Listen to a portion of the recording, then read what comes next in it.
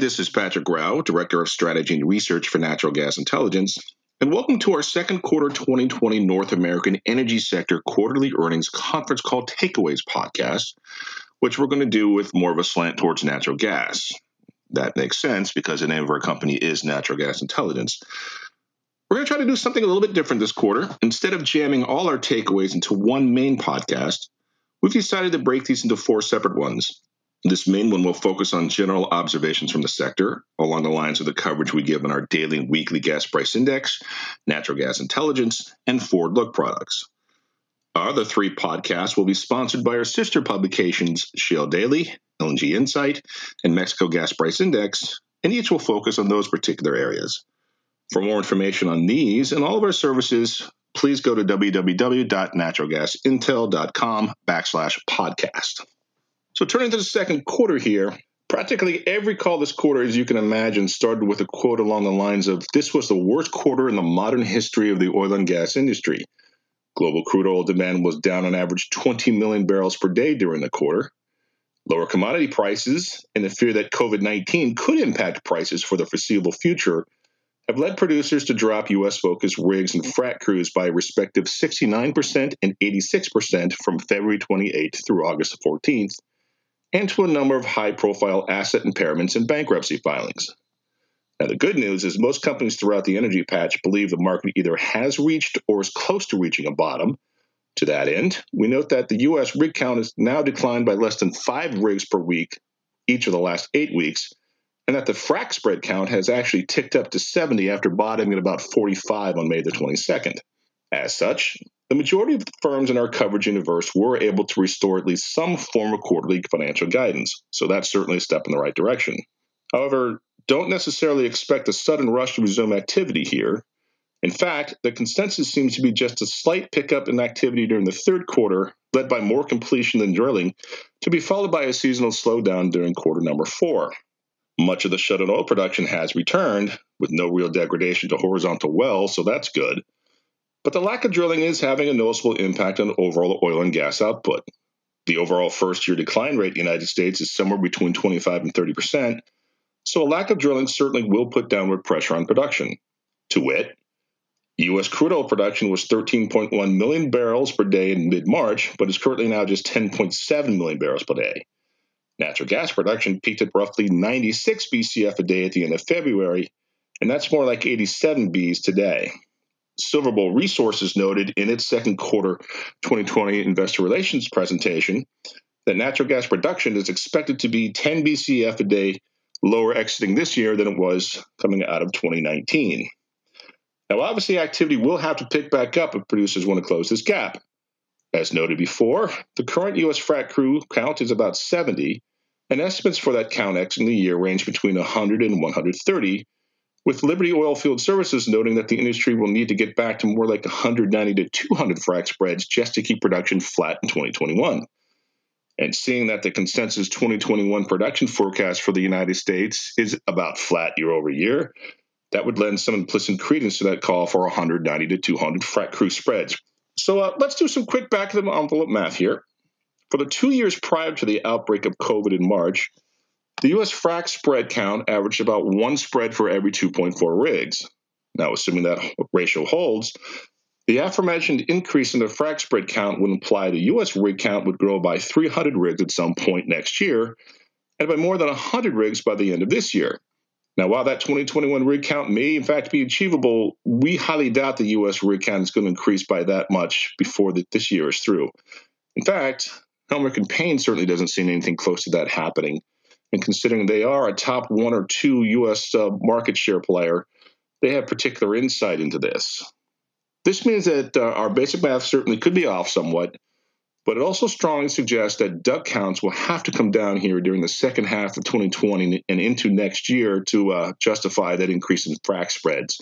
And that's really our main takeaway here. So just keep a real close eye out on those DUC counts over the next few months.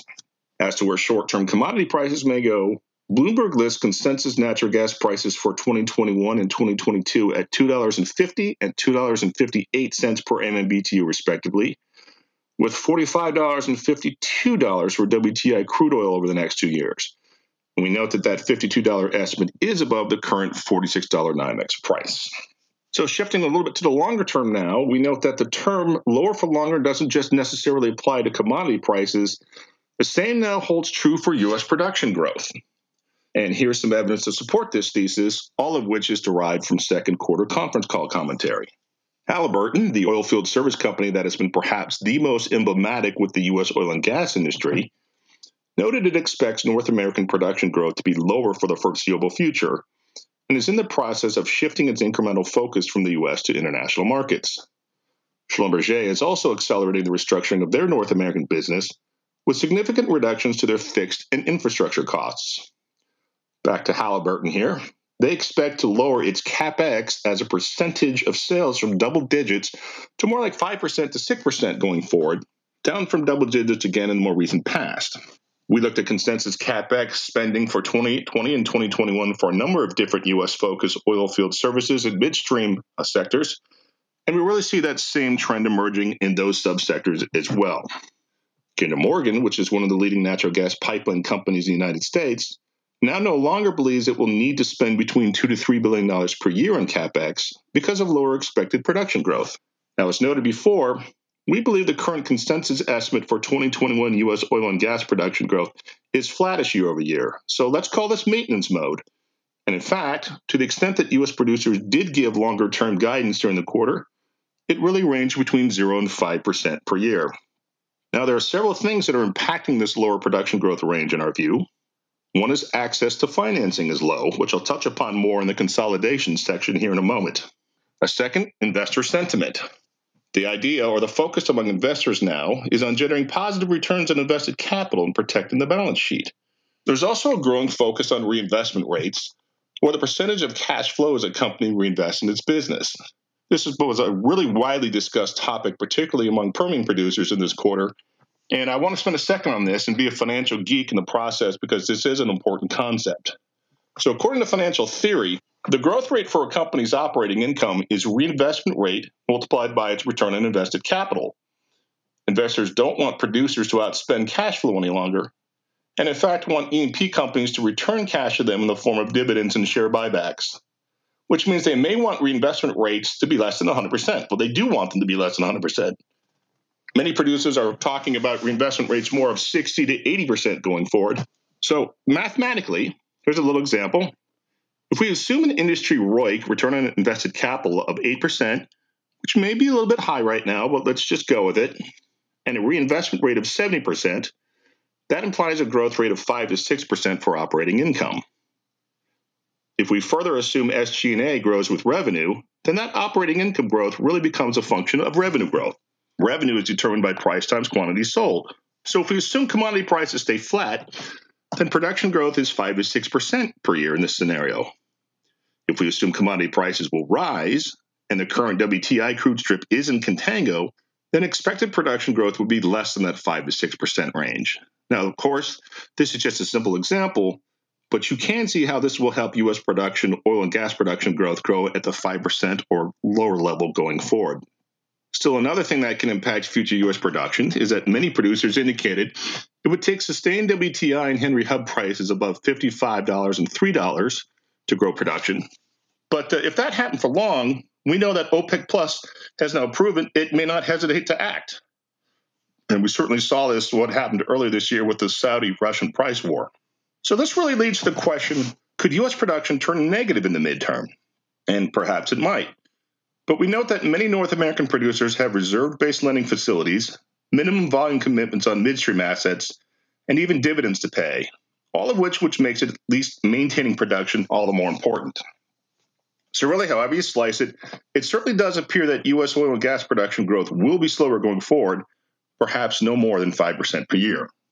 Okay, I mentioned consolidation a second ago, and why we think consolidation may be necessary across the energy patch, it just may not happen quickly enough for some. There was widespread agreement among analysts and management that consolidation is necessary pretty much across the entire value chain, with many noting the benefits of scale.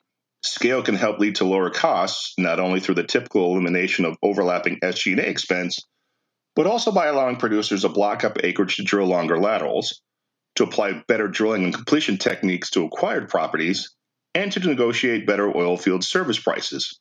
More and more assets are becoming available via bankruptcies, and the price on some of those may seem tempting. However, we believe there are several issues that may slow down the pace of future acquisitions. One is that companies reported bid-ask spreads. They are coming down, but they are still rather wide. And this could simply be the result of public companies thinking their assets are worth more than the stock ticker indicates. Financing is also a major issue. Companies really can't issue equity right now. And while many companies noted the debt market is opening up again in the energy patch, many industry players simply have too much debt as it is. Furthermore, more and more banks simply aren't willing to lend to companies anymore in the energy industry. There are and have been just too many defaulted loans in this sector, and ESG concerns are increasingly becoming a greater criteria in the loan process. For example, Deutsche Bank recently announced they are cutting off lending to oil sands producers, largely because of environmental concerns. Finally, we note that the private equity market is virtually non-existent these days, and they've been a big buyer of assets in the past. So given all that, it could be the case that consolidation may not happen in mass for another 12 to 24 months until balance sheets get cleaned up. And while a surge in commodity prices would help improve that process of lowering debt, it would also drive up asset prices. So we just think that there could be a little bit of a waiting game afoot here. Another takeaway that I think is particularly important, which may not seem so on the surface, is that Pioneer Resources became the first U.S. energy company to embrace the concept of variable dividends.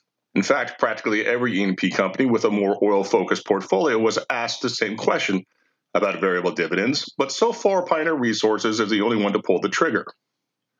We also note that Devon Energy declared a special dividend in conjunction with the closing of its Barnett Shale assets, but Pioneer so far is the only one actually going with a variable dividend structure for now. According to Pioneer, only about 10 companies in the entire S&P 500 pay a variable dividend, so this very much makes Pioneer a pioneer in the space, and that's a pun that's very much intended. Now, they're still working out the details, but starting in 2022, they would pay a smaller base dividend and a variable component predicated on cash flows that are generated by Brent prices above $45 per barrel. Roughly two-thirds of those companies who were asked about having a variable dividend said they would at least consider installing one at some point. Now, certainly every company would prefer to have a growing dividend base, but that's simply maybe a little more difficult to achieve in a commodity business. Variable dividends also allow companies to dedicate a certain amount of cash flow to paying down debt, which, as I mentioned before, is critical for many energy firms in the energy patch right now.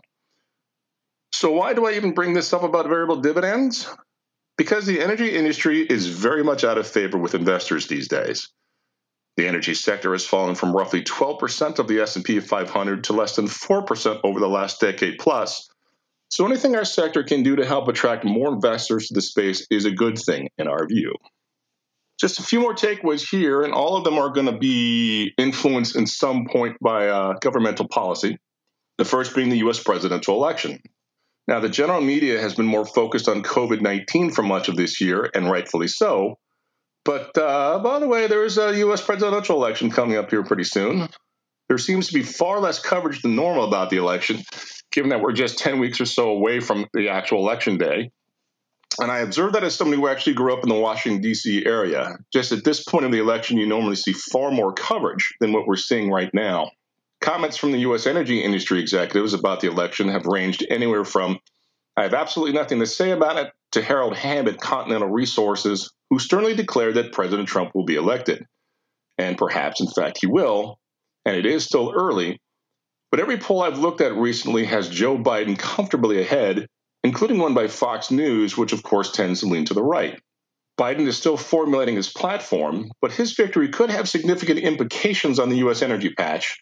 And the three main ones asked about by analysts at quarter were potential fracking ban on federal acreage, taxes, and a pipeline permitting delays.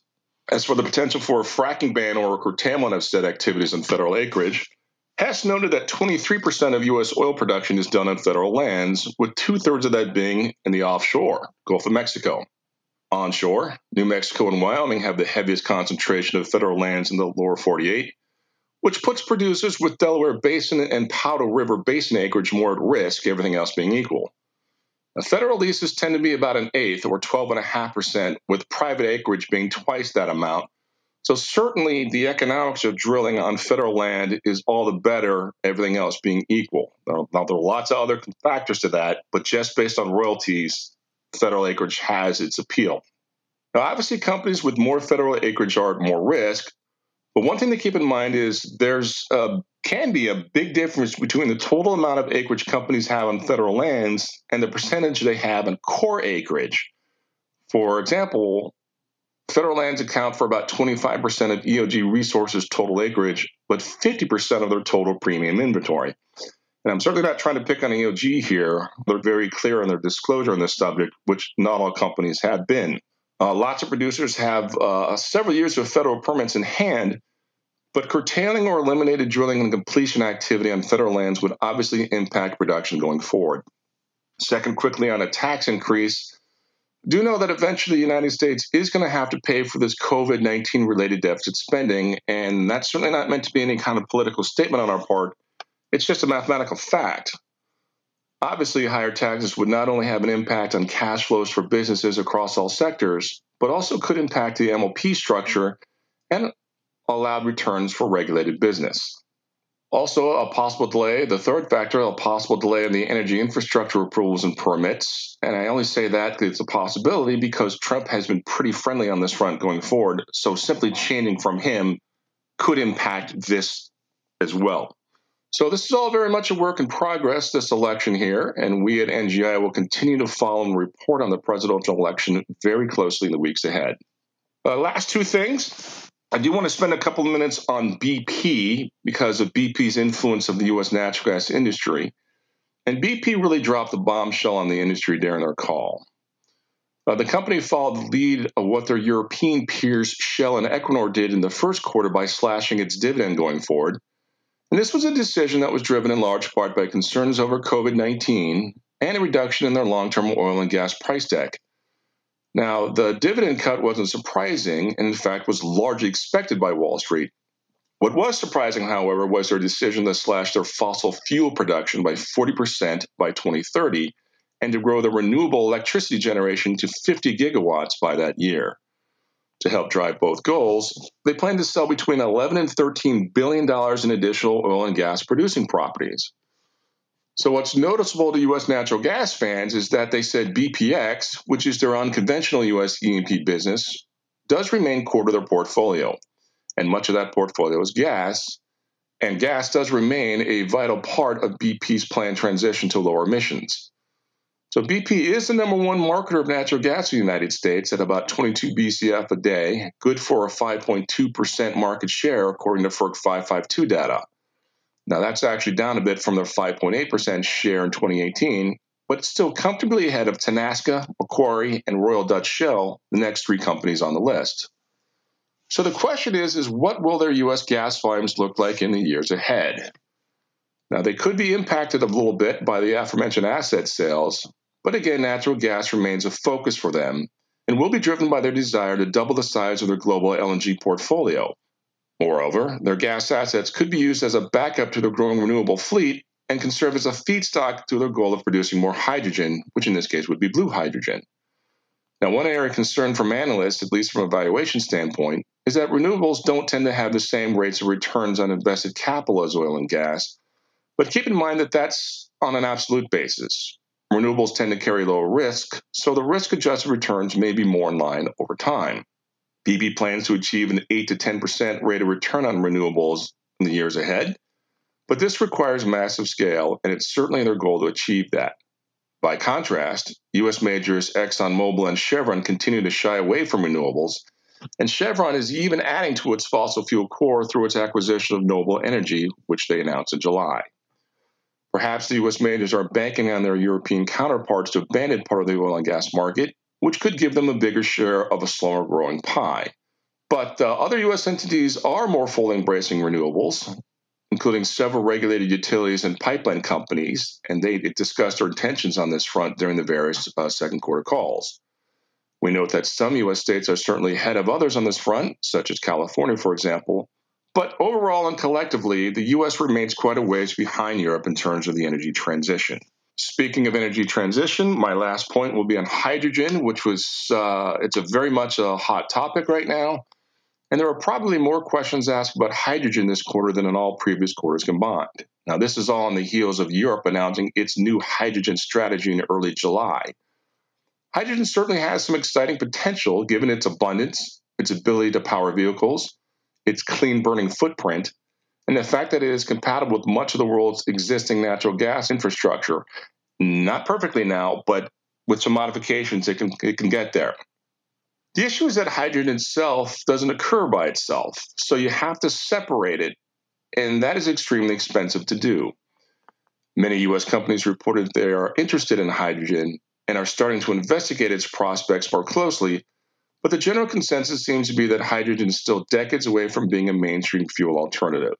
Now, this is something that, given its interest, we will continue to cover in the days and weeks ahead throughout our various publications, so stay tuned there. That's all I have for today, and I know it was a lot, so thanks for sticking with us. As a reminder, we have separate 22nd quarter earnings takeaway calls that focus on shale, LNG, and Mexico up on our website, and those are available on the same platform you use to download this podcast. Also, as a reminder, for more information on our various services, please go to www.naturalgasintel.com/podcast.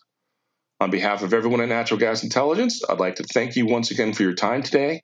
And wherever you are, please stay safe, take care, and talk to you soon.